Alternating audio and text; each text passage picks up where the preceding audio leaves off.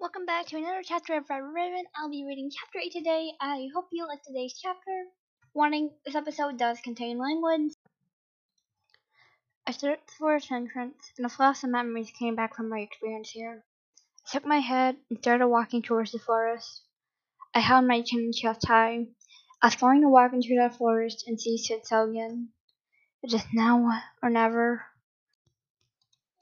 As Conrad walked through the scary forest again, only thoughts in his mind were, I'm going to die. Why did I do this? What the hell was wrong with me? Even if he knew the amulet worked, Kaminari still couldn't put his mind in something hard at ease. He kept biting his lip and jumping at every little sound he heard as he heard through his whole walk. A loud wolf howl ringed inside Kaminari's ears and he tensed up. His body was frozen entirely. A simple snack of a choice behind Kaminari got the blonde to get out of his frozen trance and start fronting. No way in hell am I going to get caught by some sauce wolves again, he said as he ran through the tall, big trees. He held the amulet tightly in his hand. Kaminari was too busy running through the forest and watching out for dangerous animals to notice the faint red glow the gem the amulet produced. Bright yet dim, the amulet glowed. Kaminari's legs grew tired after running for so much, and the tired blonde decided to take a break to catch his breath. He placed his hand in the bark of a tree and hunched over, his mouth releasing quick, short breaths. The blonde rode out. He looked up and saw the bright full moon shining down. How much longer do I have to walk? He regained his composure and fixed his backpack. Conrad continued walking, and while he looked up at the illuminating moon, he didn't notice a sick log growing in the forest floor. Tripping over and falling down, Conrad rolled and rolled. He rolled all the way down to the edge of the cliff, this time not falling down as he was quick to grab hold of the nearest tree branch. Holy fucking shit! Conrad cursed and pulled his legs up. He got up and dusted the dirt off him and looked towards the view. Being on top of the hill, Conrad could see everything. His eyes twinkled in delight as he saw a familiar mansion far ahead. Conrad's smile grew wide and he let out a gleeful squeal. Oh my gosh, it's right there. He took a few steps to the edge of the cliff and looked down to see if there was a way to get down there without getting hurt like last time. Conrad took another step, and below him the dirt crumbled, creating a hole, and he fell down right through it. By painfully sliding down the cliff, Conrad was cursing the heavens above harshly, yelling every single curse word he knew, thanks to Bakugo's extensive, colorful vocabulary. When he reached the bottom, Conrad felt his back burn, and his hands hurt as he didn't quite have such a soft landing.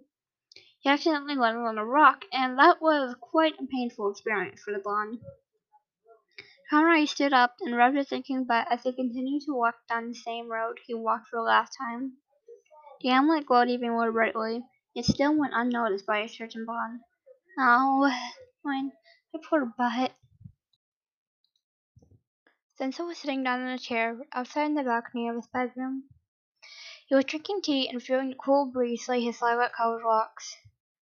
Senso brought the cup of tea to his lips and drank the dark liquid inside it. He noticed a bright light in the corner of his eyes and turned his fin to the side and saw it. An amulet similar to what Kaminari had, only different, glowed a bright crimson color. Senso put the teacup down and got up from his chair. He walked back into his room and headed towards the amulet. Taking it in his hands, he smiled. So he's returned, huh? Conrad's butt had healed in the time he spent walking in the dirt road. He was closer to his destination, and rather than feeling excitement, Conrad felt nervous. He didn't know exactly why he felt nervous. Maybe it was because he came here with a broken promise. Maybe it was because the last time he came here, he was seductively played with. Who knows? The only thing that Conrad knew was that as he came closer and closer to the mansion, he wanted to throw up. After some time, Conrad finally had reached the mansion. He was standing at the entrance, and Conrad felt as he had his heart on his mouth. His nerves and anxiety skyrocketed and his palms were sweaty. Need to not. His nerves had made the words come out of his mouth in pure stutters. His achy hand kept trembling as he reached the main doors. He held his shaky closed hand a centimeter away from knocking. Kaminari couldn't do it. He was finally at the mansion, the place he so longed to come back to. Yet, yet he couldn't knock. Just one simple little knock it took, but Kaminari couldn't muster the same courage he had back there here. Just knock! From on top, Senso stared at the sinking blonde. He was witnessing the way the blonde was shaking terribly and couldn't knock on his door.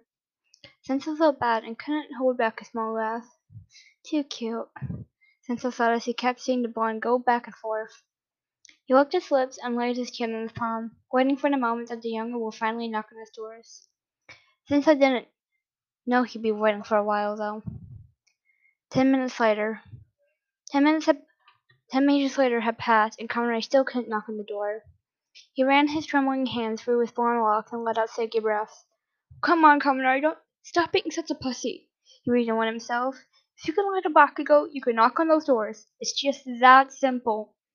Kaminari turned his head to the doors he was so avoiding. It's so simple, yet I can't do it. He bit down and grabbed a small pebble, tossing it towards the doors. Stupid doors! Stupid anxiety of mine! Senso had a sigh, and decided to walk down and help the blonde a bit. He walked back inside the frame and headed down to the staircase. Walking down slowly, he heard the small studs of those pebbles that the blonde furiously threw at his door. He shook his head and chuckled lightly. Senso had reached the end of the stairs and stood right in front of the main doors. Those exact same doors that stood between the blonde and him. Senso walked up to those doors and placed his pale hands on them. He rested his forehead on the cold wooden door and let out a sigh. On the other side, Kaminari did the same thing. His fists were clenched as he spoke. Why am I such a coward? The older removed himself from his doors and grabbed onto the handle. He opened the doors and instead of greeting Kaminari face to face, Senso greeted him face to floor. Kaminari still hadn't removed himself from the doors, and when Senso had opened them, he fell face flat on the floor. Senso looked down and stared at the blonde, hoping he was okay. The blonde lifted his head up and was met with Senso's face being only centimeters away from him. That handsome face Kaminari had yearned to see again. That same handsome face that was close and only centimeters away from his. Kaminari felt his face heat up, and his worries were completely gone. Golden orbs blocking with his purple ones. Smirking, Senso said, hello again, baby boy. And that is today's chapter. I hope you enjoyed it, and make sure to come back next week for chapter 9.